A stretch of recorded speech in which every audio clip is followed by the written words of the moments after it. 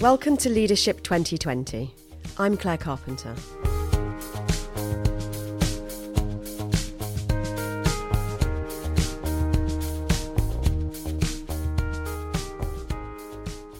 I'm joined today by Becky Hogan, who is the Talent and Learning Director from Bupa, and also by Cheryl McCown, who's the Head of Apprenticeships with Bupa. Thank you both for joining me. Thank you, Claire. Thank you for having us. Yes. So we are going to explore a really important subject today, which I know that you're both passionate about, which is how we invest in frontline grassroots training and build leadership from the ground up.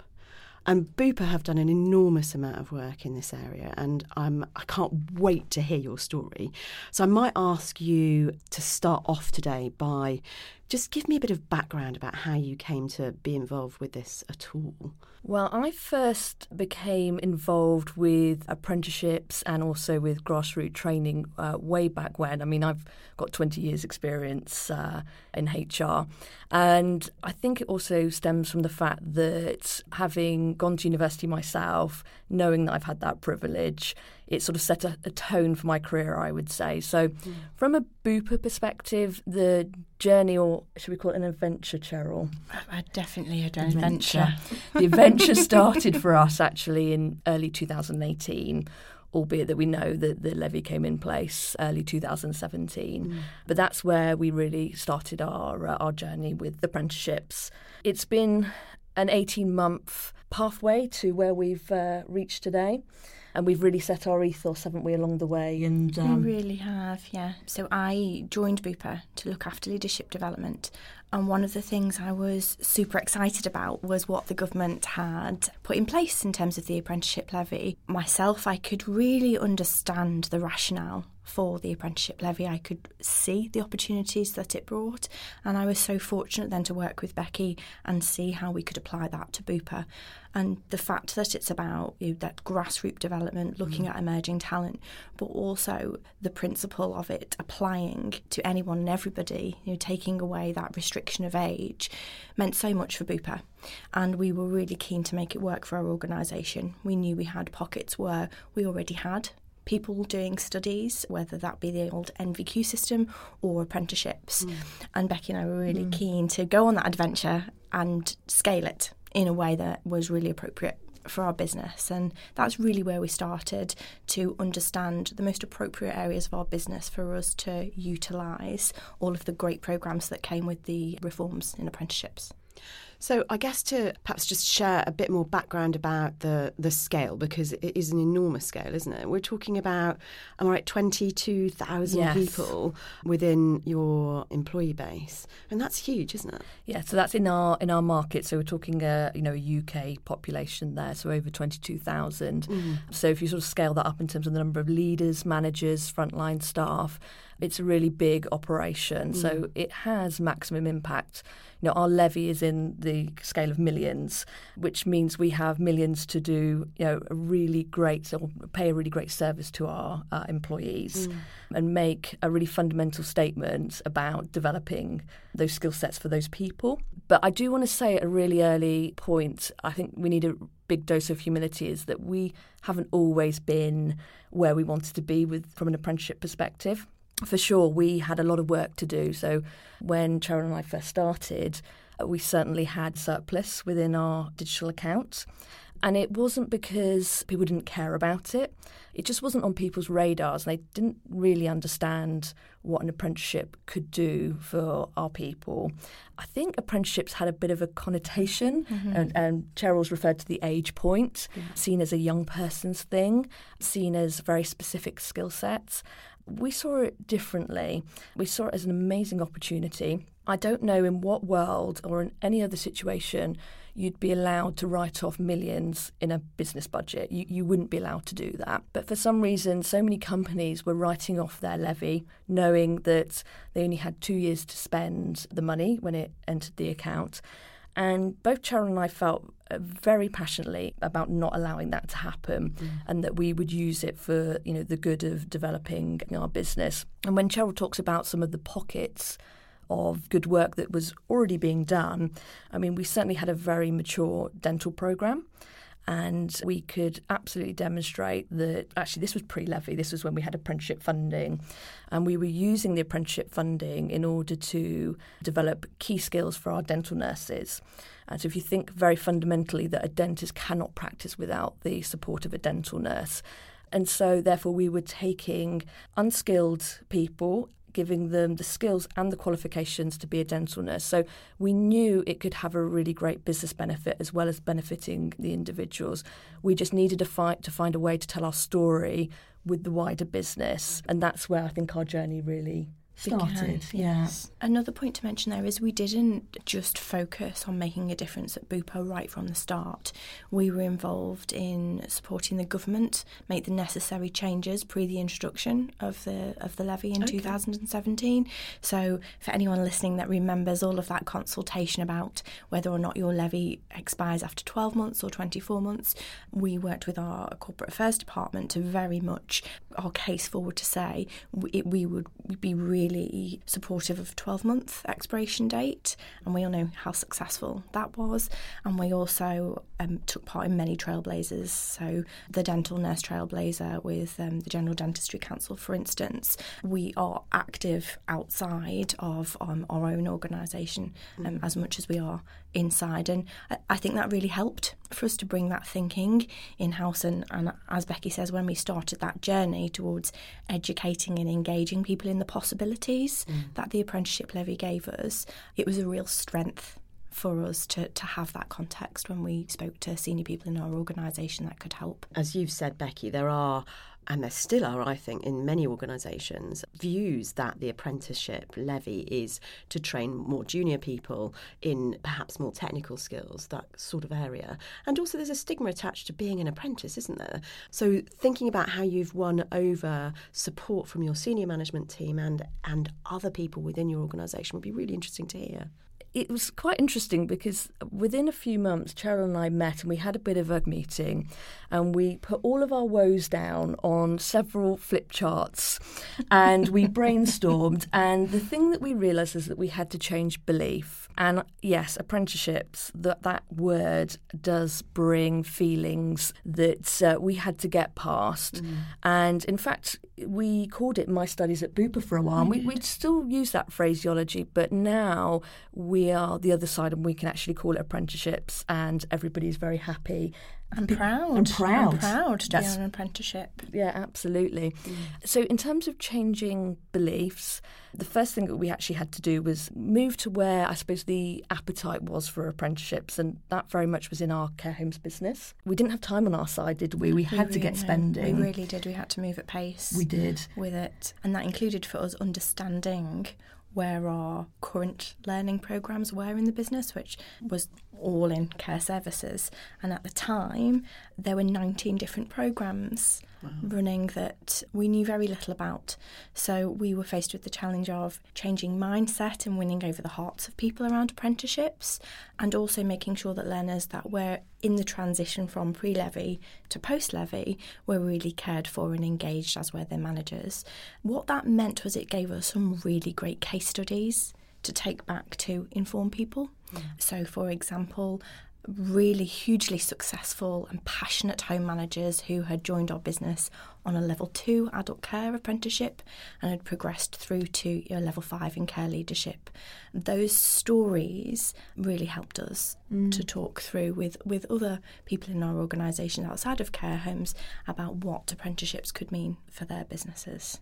And we were so lucky because we had an operations director in that business, Rebecca, and she believed in this and she could see the benefits for her people because she would go around the business and hear the stories, but also she understood that, and we were able to show her data about the retention levels and also the propensity to take a promotion also. So she really understood what that meant for her and her business. She even stood up in front of an entire leadership population, unprovoked by Cheryl or myself, and named it as her top 3 most instrumental and most impactful for her business. So she was there just talking very naturally about the importance of the apprenticeship programme and what we had done together. And so we were able to use that energy when we then approached our executive team. So Cheryl and I always felt from the get-go that there should be an apprenticeship board. And that is because our finance team actually made a very interesting and a very important decision early on, and that was to neutralise the impact of the levy on cost centres.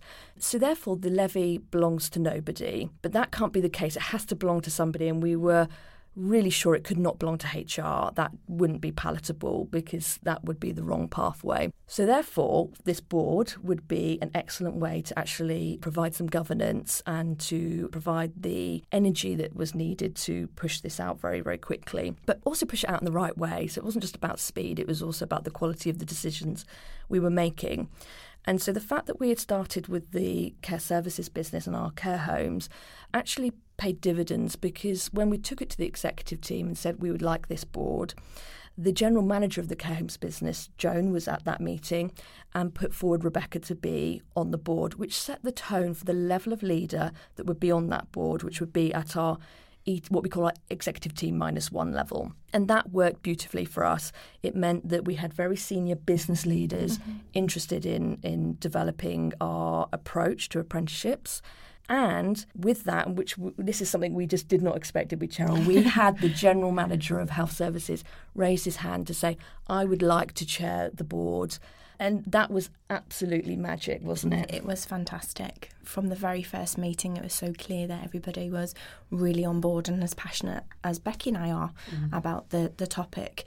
Another important reason for us as to why we wanted operational leaders and for it to be seen as not a HR or people initiative was we really understood and are behind the ethos of the government for why apprenticeships exist.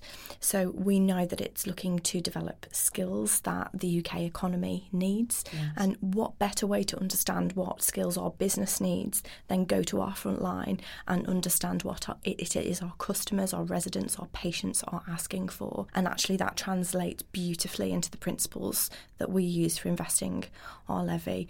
The fact that we have operational leaders that keep us to account on that has been just invaluable. Yeah, so we had aspirations for sure, but the board has developed our aspirations, and Wayne, who chairs the board, he played a really fundamental role at that first sort of meeting saying, what are we going to do with this money? Like, what's our purpose? This could be a really important force for good.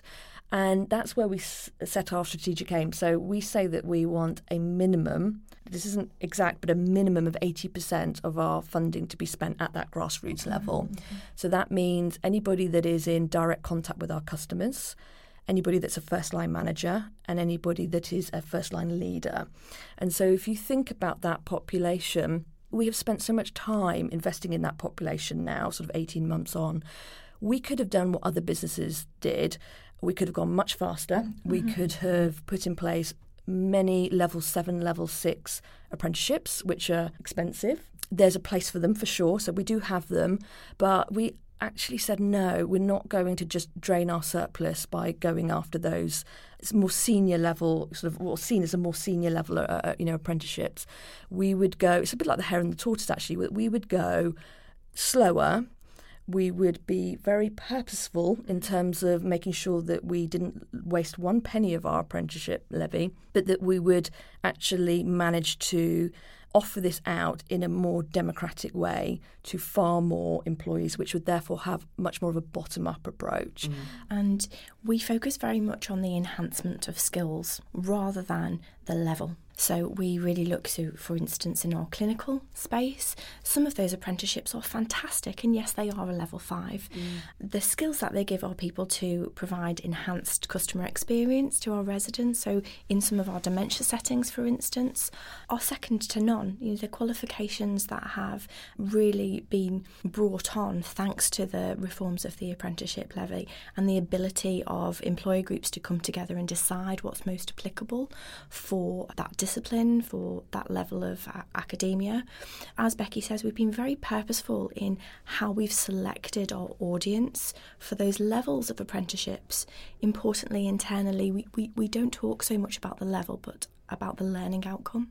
and what that will mean for our people and for our talent pipelines in terms of people that could grow into those roles, but their projections after those roles. So do they go down a clinical leadership route or a generic leadership route? We've got such a diverse organisation that the opportunities to keep that talent in-house and to really support the wider aims of our business, there really are many of them, and the apprenticeship programmes at every level give us those opportunities. I think it's so important, isn't it, to really focus on that learning outcome. And it's not just learning that impacts, as you say, the academic study, and the customer impact is really interesting and important to explore, isn't it, of the enhanced skill of the person providing either the care or actually in terms of the leadership work, thinking about how they interact with their people, how they're then passing on that skill themselves.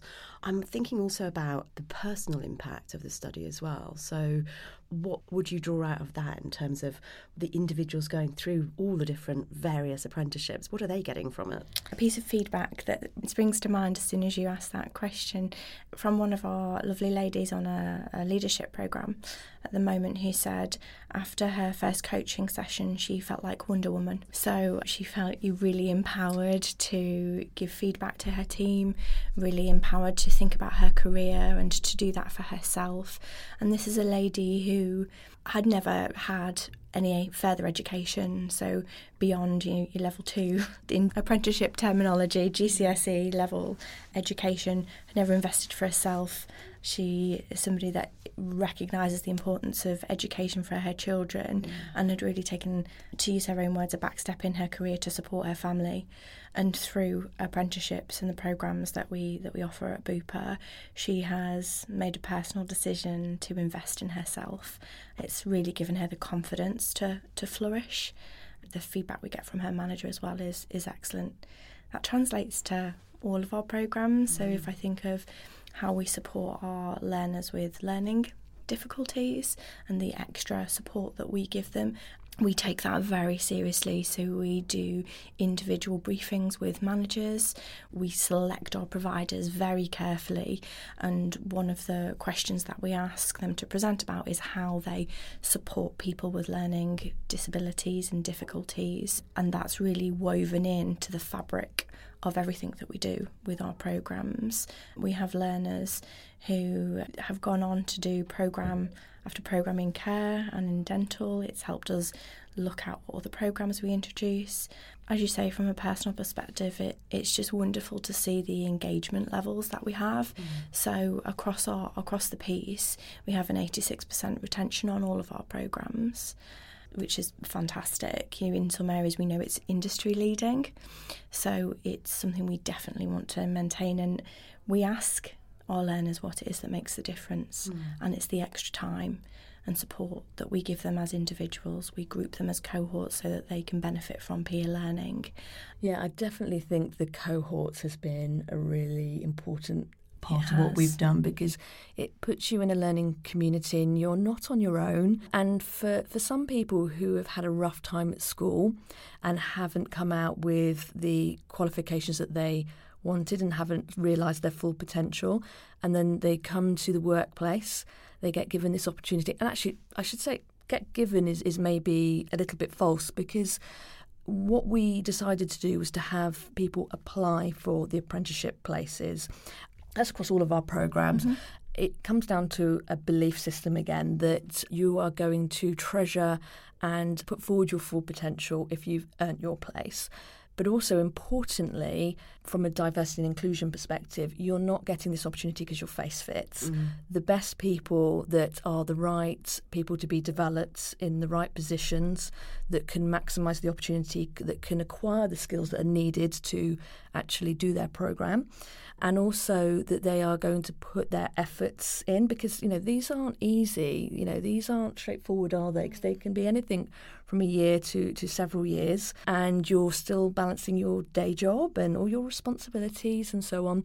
And so that's the point about making this more of a democratic, approach to learning that people can apply. And we're always oversubscribed, aren't we? Always. 3-to-1 was our latest. Really? So we have, 3 times as many applications as we do places on programme. And to keep it really democratic, we manage all of those applications centrally.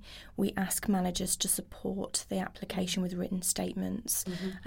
And we ask questions that are relating not to a person's capability, but to a person's curiosity and passion for wanting to learn. And you really get the sense of that coming through. So we have an aspiring managers programme that we use one of the apprenticeship programmes for, and to sit and read some of the applications about people that haven't had a chance in school, they weren't given any direction, and now they feel like this is their chance to pass on all of their learning if they can just hone their abilities and their skills. You can see that they're leaders of the future just from what they're writing, and it shines through on their application. The managers do the same.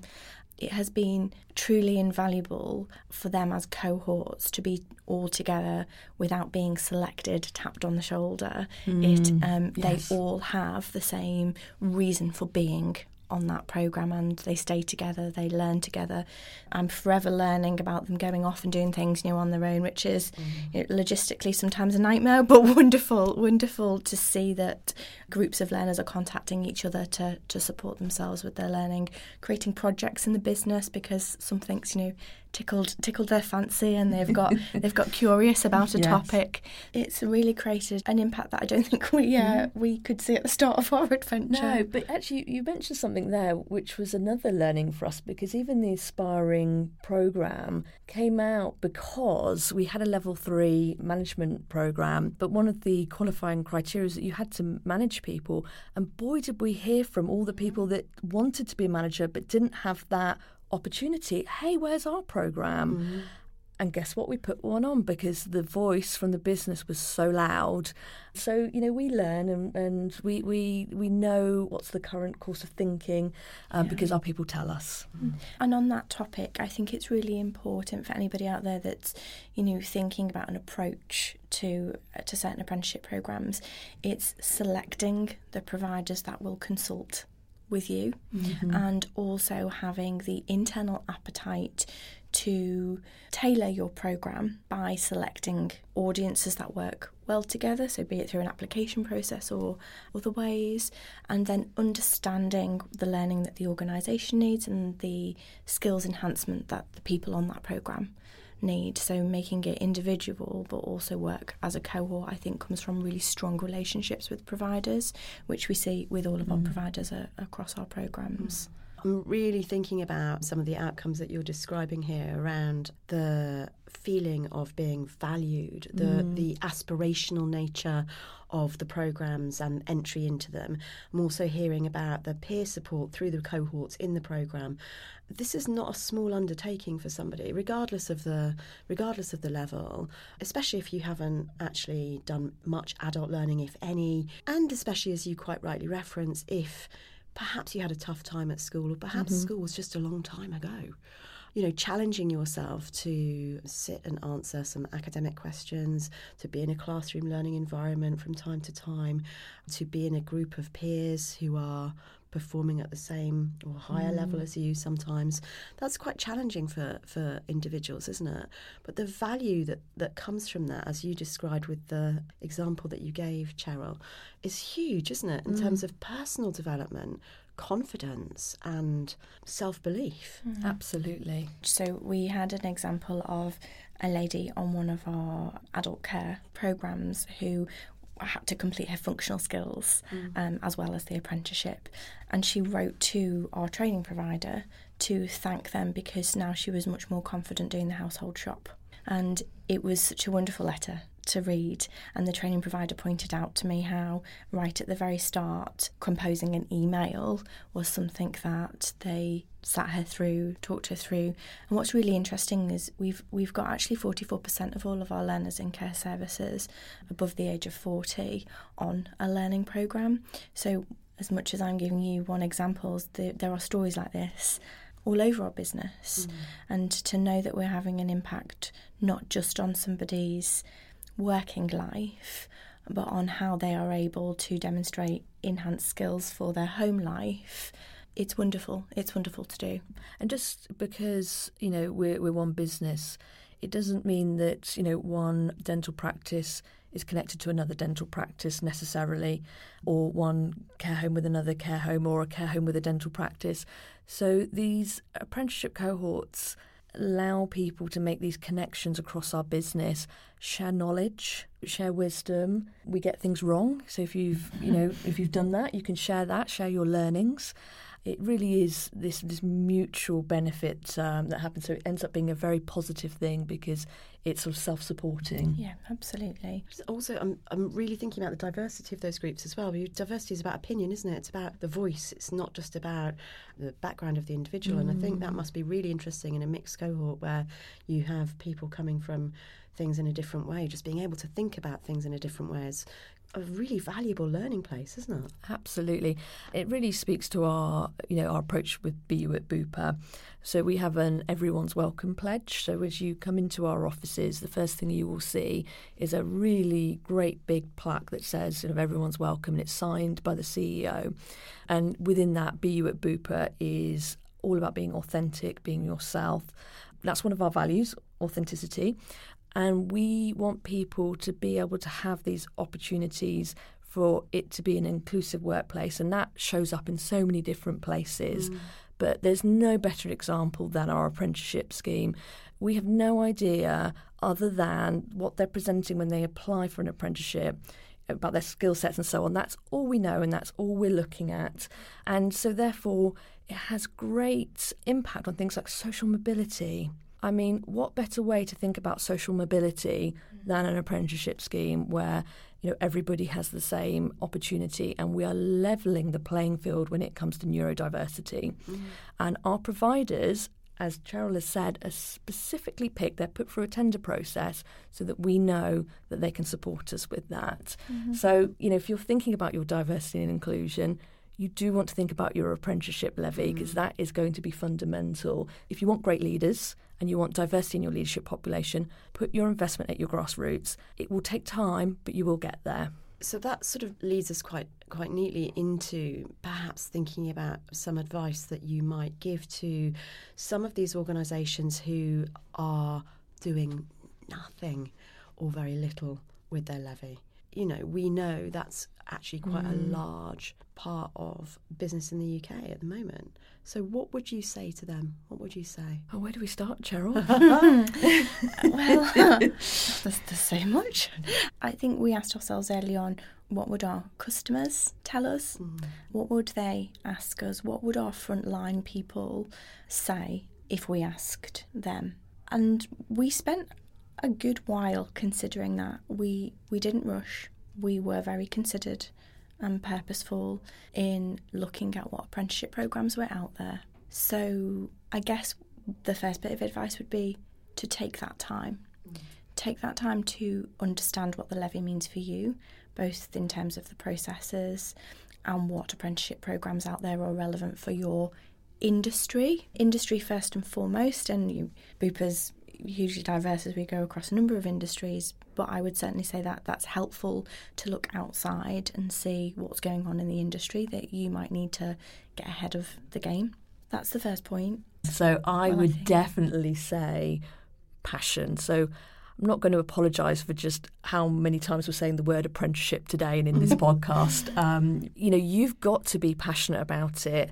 Your leaders are not going to pay any attention to this unless you're authentic about and you have your own beliefs about what the art of the possible is with this. We were like Energizer bunnies last year for sure, and we were relentless. And we spoke about it and spoke about it and spoke about it. And what will happen is your business will pick up on your energy. If you've got the right culture, your business will pick up on that energy. So just be very, very overtly passionate about it. Or if you're not passionate about it, be honest and don't do it. Do something else. Write it off, by all means. But if you're going to do it properly, I think I would say. Yeah, I would completely agree with that. I would say tip number 2, actually thinking, you just encouraged me to say, tell stories. Understand that the reason that these reforms were put in place was to put skills back into our country. Yes. To follow suit with Absolutely. Denmark and Germany. Yes. Get behind that. Understand what the critical skills for your business are and tell those stories.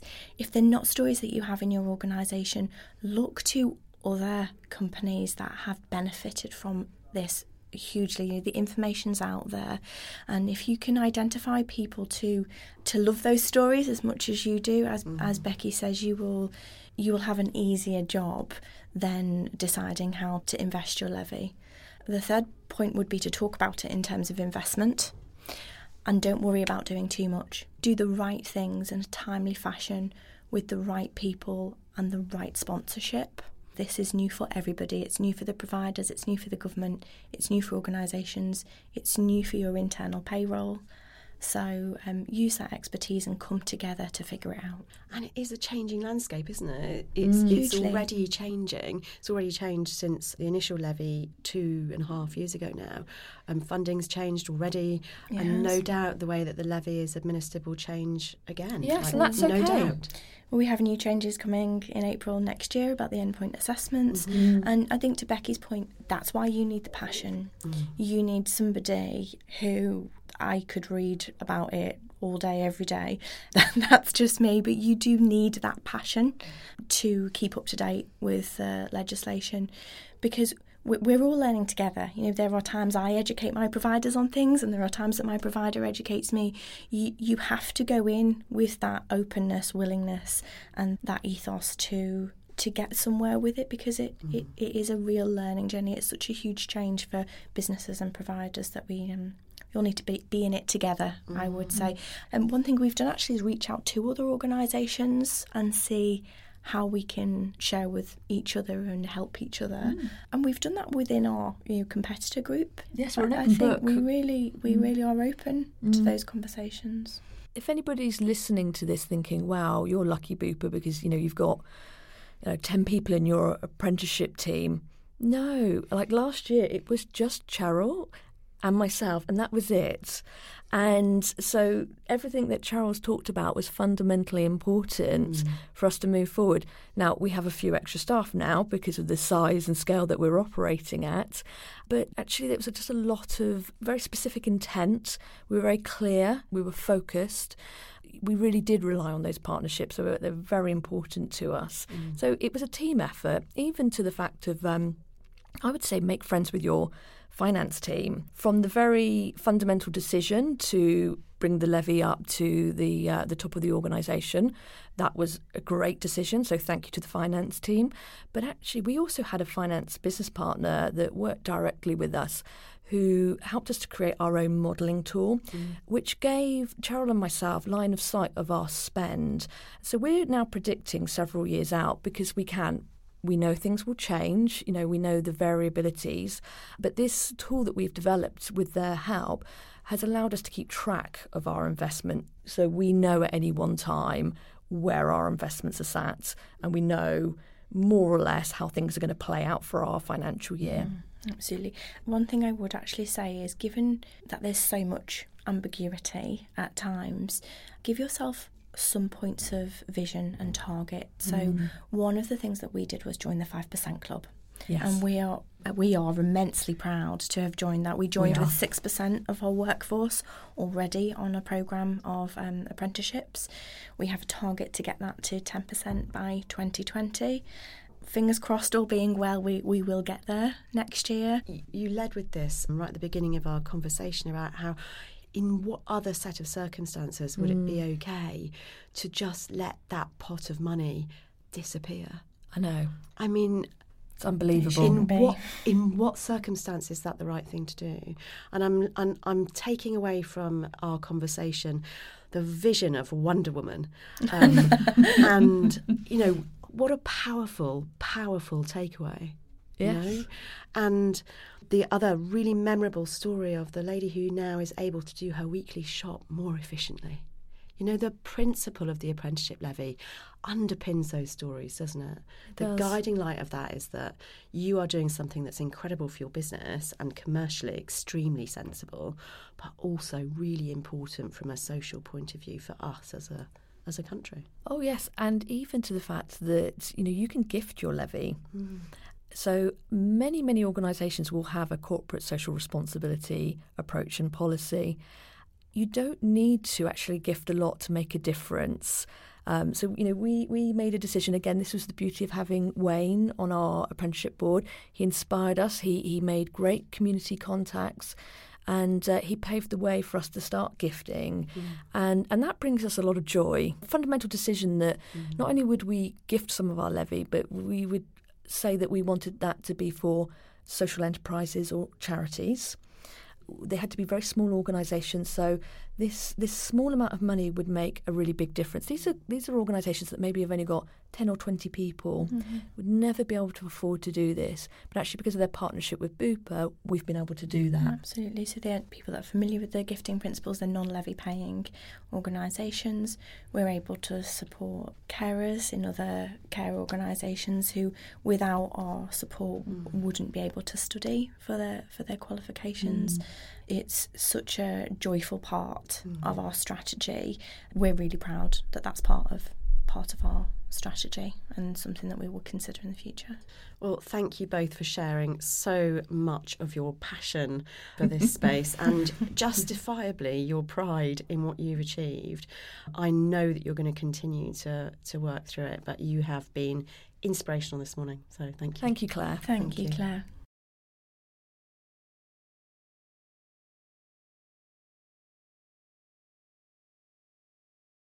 Thanks for listening, and if you enjoyed this episode, please subscribe on Apple Podcasts, Spotify, Smart Speaker, or wherever you get your podcasts, and please leave a rating and review to help others find out about the show. This is a Podo podcast produced by Nick Hilton in association with Corndell.